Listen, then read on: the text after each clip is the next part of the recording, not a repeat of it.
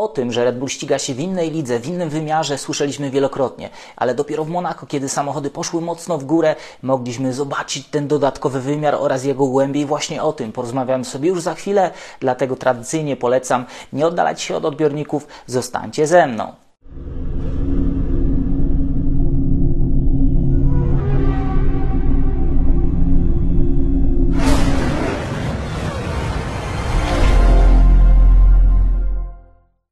Jest poniedziałek, 29 maja, Daniel Biały, Echa padoku. Zwykle po weekendzie wyścigowym spotykamy się w pewnego rodzaju podsumowaniu tego, co się działo w sobotę i w niedzielę.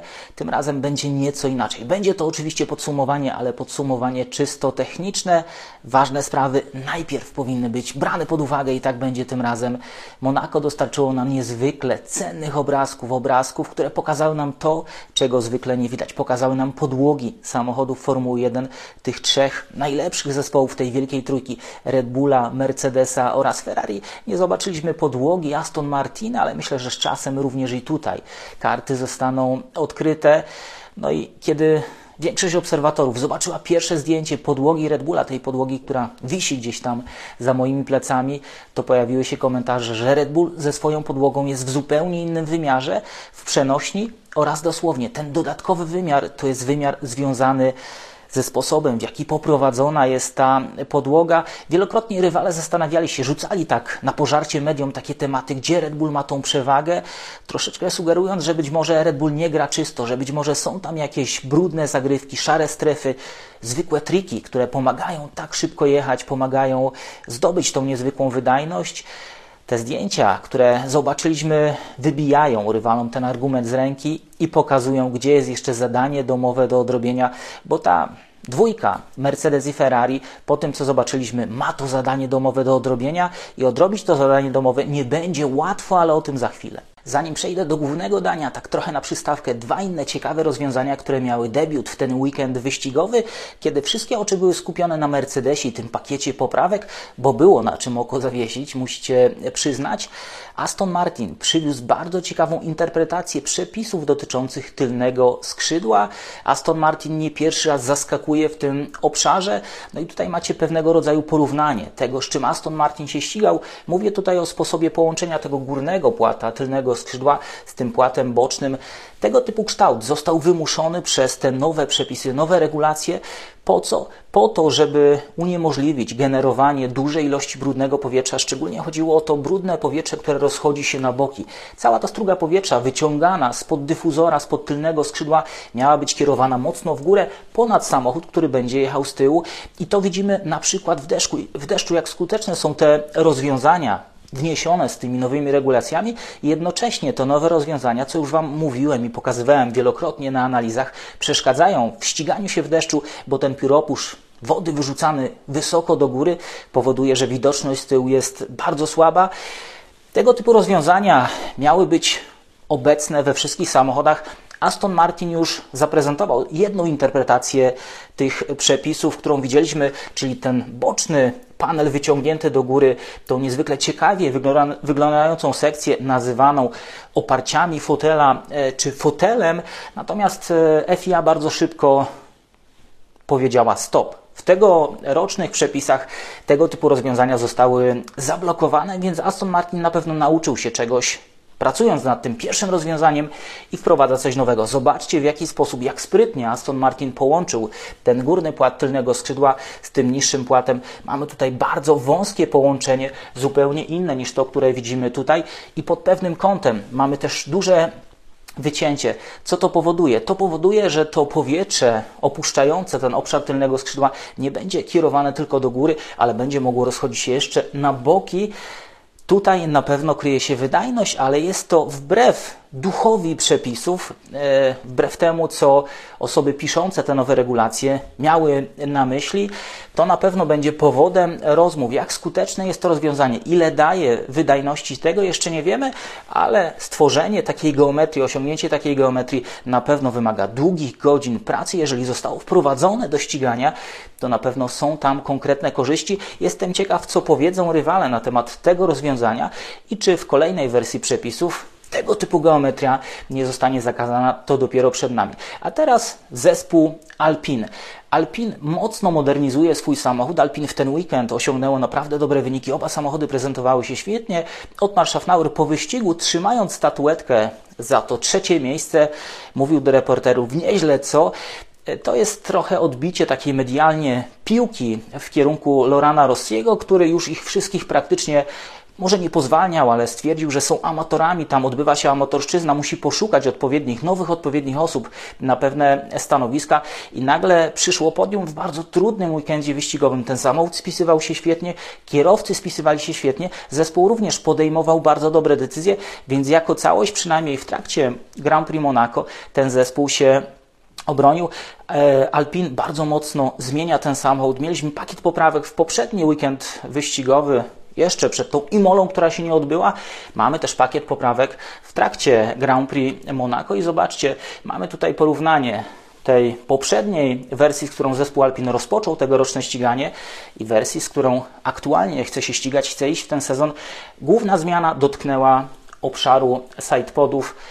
Tutaj ta rynna, która schodzi po sidepoda w kierunku tylnej sekcji, jest poprowadzona dość łagodnie. Tutaj widzicie taki czarny obszar, ona wpada tam bardzo nisko. To jest rozwiązanie widziane już wcześniej w samochodzie właśnie Aston Martina. I zobaczcie, jak te konstrukcje stały się do siebie podobne. W tym zdjęciu bardzo dobrze to widać. Te boczne sekcje, te rynny, ślizgi, nazwane bardzo różnie kształtem, są do siebie bardzo podobne. No i Aston, podobnie jak Alpine, schodzi z tymi rynnami bardzo nisko, poniżej tego poziomu, o którym mówiliśmy, pomiędzy górnym skrzydłem a beamwingiem. To wszystko sprowadzone jest gdzieś bezpośrednio nad dyfuzor. Tam też musi kryć się wydajność. Alpine być może podejrzało te rozwiązania w Aston Martinie, być może sprawdziło i tam kryje się dodatkowa wydajność. Miejcie oko na Alpine, bo to zaczyna wyglądać coraz lepiej. Oczywiście Monaco nie jest miarodajnym torem, tam na przykład moc jednostki napędowej nie jest tak istotna. W tym elemencie Alpine trochę odstaje, ale Barcelona będzie najlepszym miernikiem tego, jak duży postęp wykonał zespół Alpine. Jeżeli tam Otmar stanie ponownie z taką statuetką w ręku, no to wtedy Laurent Rossi będzie musiał chyba trochę wycofać się z tych wypowiedzi, które już padły. To nie wygląda na amatorszczyznę, to wygląda na ciekawy program rozwojowy tego samochodu. Jak będzie dalej, zobaczymy. A teraz dochodzimy już właśnie do tego dania głównego i zaczynam od zdjęcia z zeszłego roku. Celowo pokazuję Wam, jak wyglądał RB19 w zeszłym roku, jak wyglądała podłoga tego samochodu. Ona była już przedmiotem analizy na tym kanale, była przedmiotem bardzo wielu analiz. Na co wtedy zwracałem uwagę? Przede wszystkim na to, jak różnią się od innych rozwiązań te łopatki znajdujące się pod podłogą, te łopatki, które tworzą nam kanały wyciągające brudne powietrze generowane przez koła gdzieś na bok, czym powodują, że ta przestrzeń podłogi pracuje jeszcze bardziej wydajnie. Na co jeszcze zwracałem uwagę? Przede wszystkim na kształt tych kanałów, tego głównego kanału, który biegnie pod podłogą aż do dyfuzora. To właśnie tutaj ten przepływ, który jest generowany, jeżeli ma dużą energię, dotrze w okolice dyfuzora, spowoduje, że tego docisku będzie bardzo dużo. Zwracałem Wam uwagę na to, że ta powierzchnia, ten kanał ma owalny kształt. Tutaj moglibyśmy mieć kwadratowy kształt, czy bardziej prostokątny kształt, czym ten obszar kanału, powierzchnia czy przekrój tego kanału byłby większy. Red Bull z tego zrezygnował. Ale jak popatrzycie na ten kanał, to on jakby zwiększał swoją średnicę od wlotu aż do samego końca i ma to pewnego rodzaju uzasadnienie. Na końcówkach tych łopatek, które tworzą te tunele, generowane są wiry. Jest taka teoria o wirach, które podążając obok siebie nagle zaczynają się łączyć i tworzyć jeszcze większy wir. Im większy wir, tym większa energia, tym większy docisk. Red Bull jakby tym kształtem podłogi tworzył dodatkową powierzchnię, żeby ten wir mógł się budować, żeby mógł się rozchodzić, żeby nic nie zaburzało tego procesu, żeby również nie ocierał on, czy nie były generowane straty na styku tego kręcącego się powietrza i powierzchni podłogi.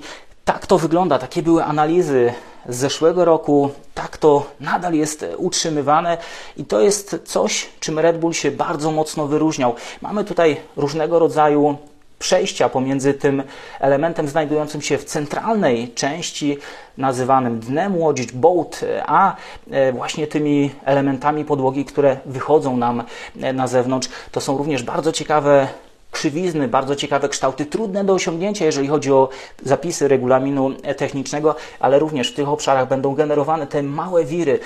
Również tutaj, na tym przecięciu czy przełamaniu znajdującym się na bibie, widzimy tutaj taką łopatkę, która wystaje. Tutaj również powstaną te wiry i to wszystko łączy się ze sobą i dociera do tylnej sekcji, czym generuje dużo więcej docisku, niż gdybyśmy tych wirów nie mieli. Ten przepływ nie byłby tak energetyczny, ten przepływ nie umożliwiałby uzyskania takiej wydajności.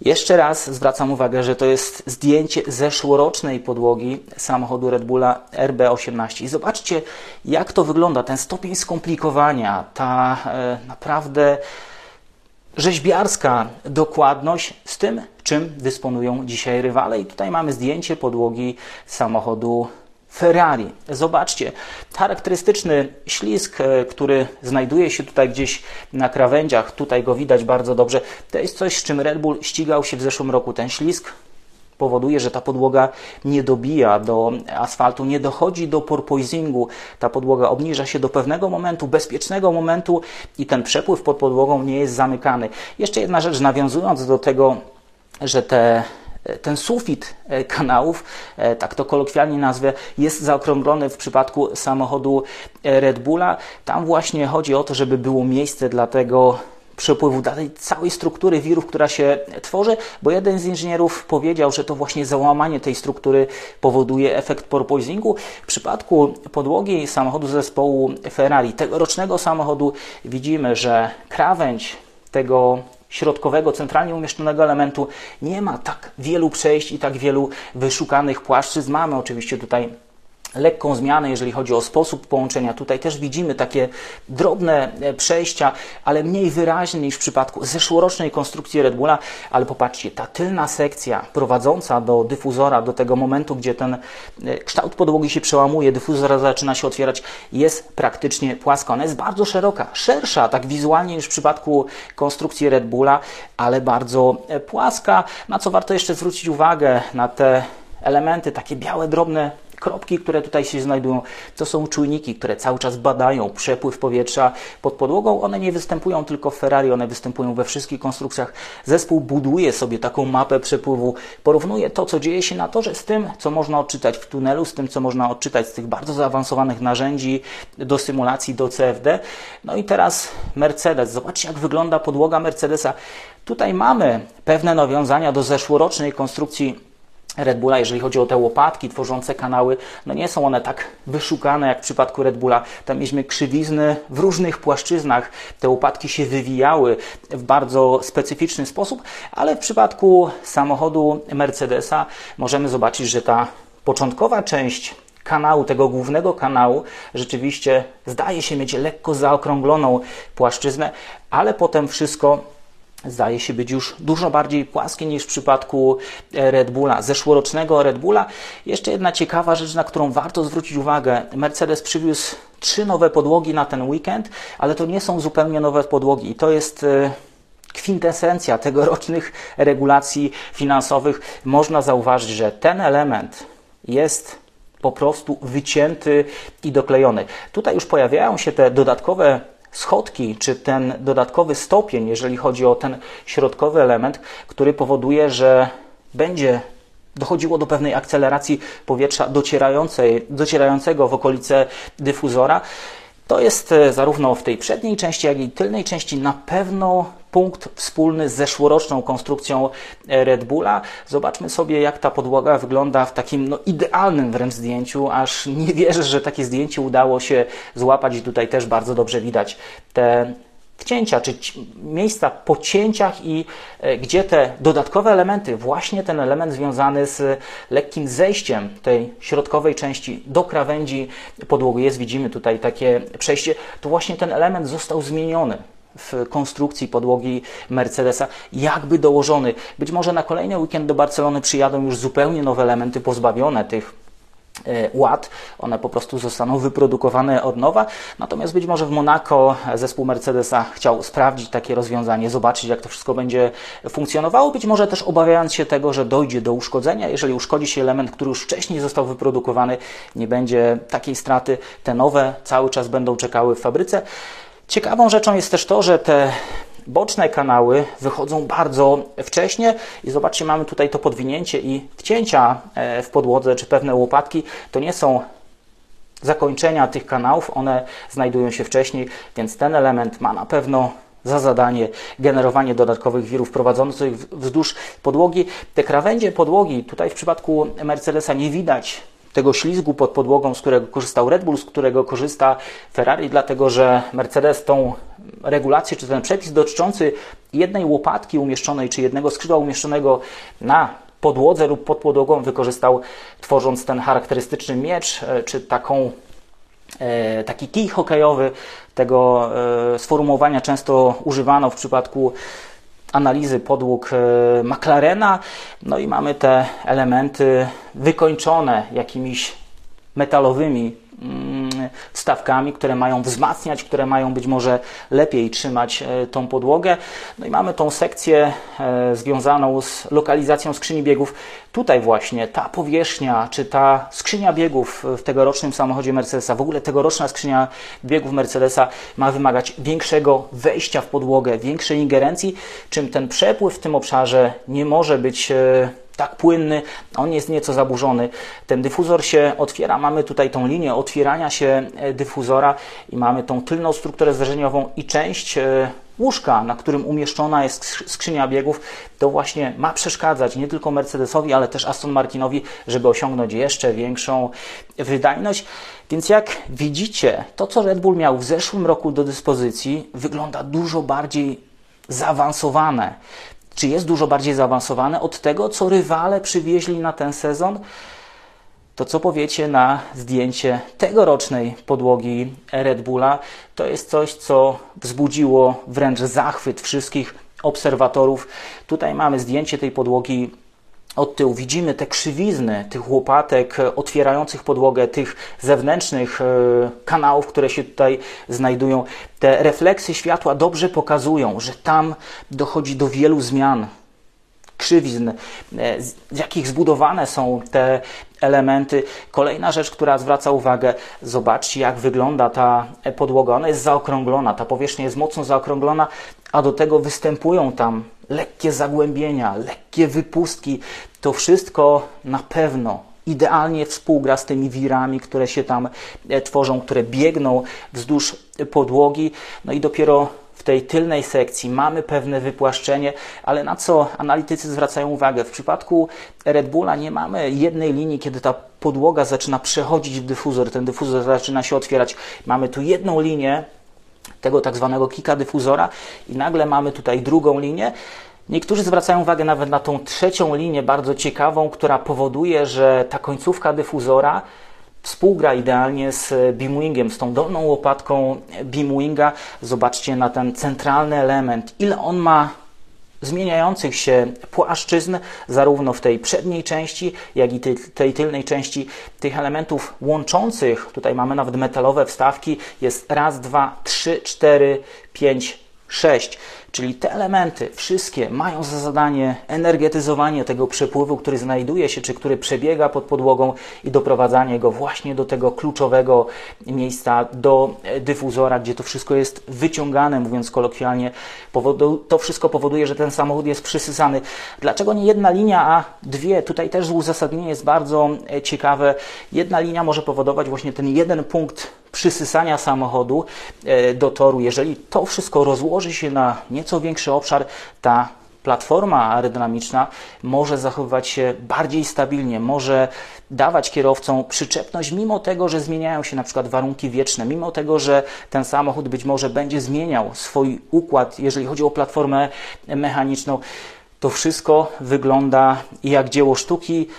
Rywale są daleko od tego, co Red Bull miał pod podłogą w zeszłym roku, nie mówiąc już o tym, co dzieje się tutaj naprawdę sposób, w jaki zrealizowane są te przejścia od tego centralnego elementu aż do krawędzi podłogi, to jest coś, co trudno jest wytłumaczyć, bo tutaj zachodzą naprawdę bardzo zaawansowane procesy. Ta teoria wirów nakładających się czy łączących się w jeden to jest teoria, która cały czas jest badana.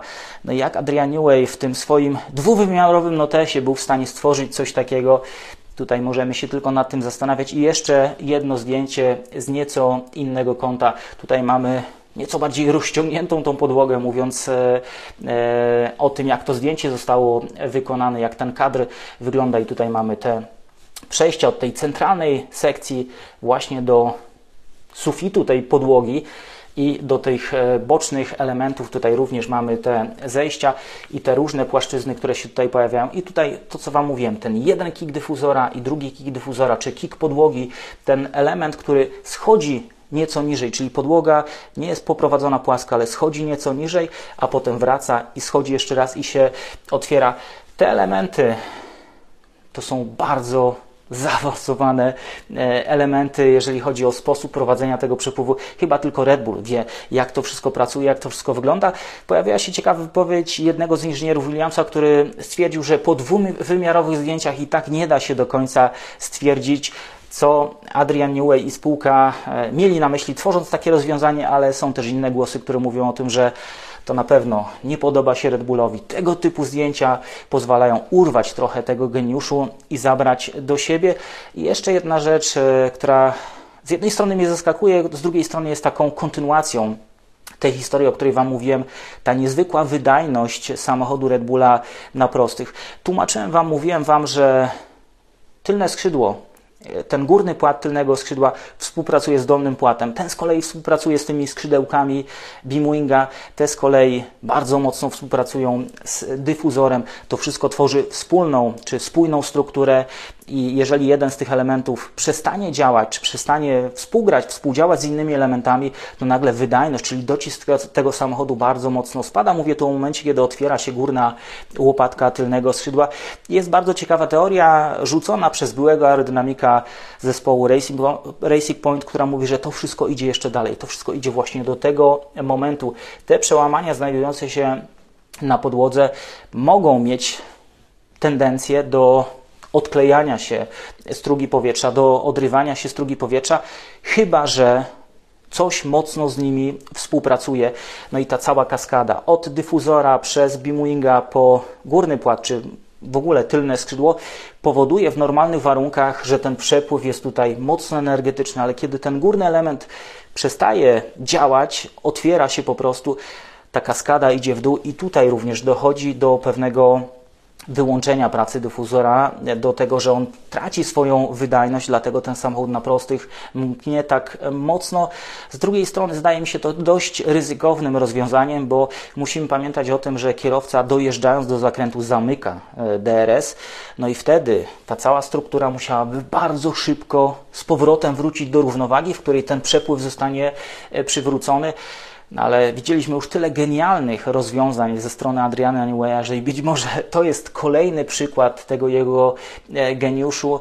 Naprawdę trudno jest dokładnie Wam wytłumaczyć, jak to wszystko działa, nie znając tych dokładnych obliczeń i analiz samego zespołu, ale sama skala skomplikowania tej podłogi, tego jak ona różni się wizualnie, jak ona różni się, jeżeli chodzi o tą płaszczyznę, to jest właśnie ten dodatkowy wymiar. Niektórzy mówią, że to jest właśnie ten trzeci wymiar.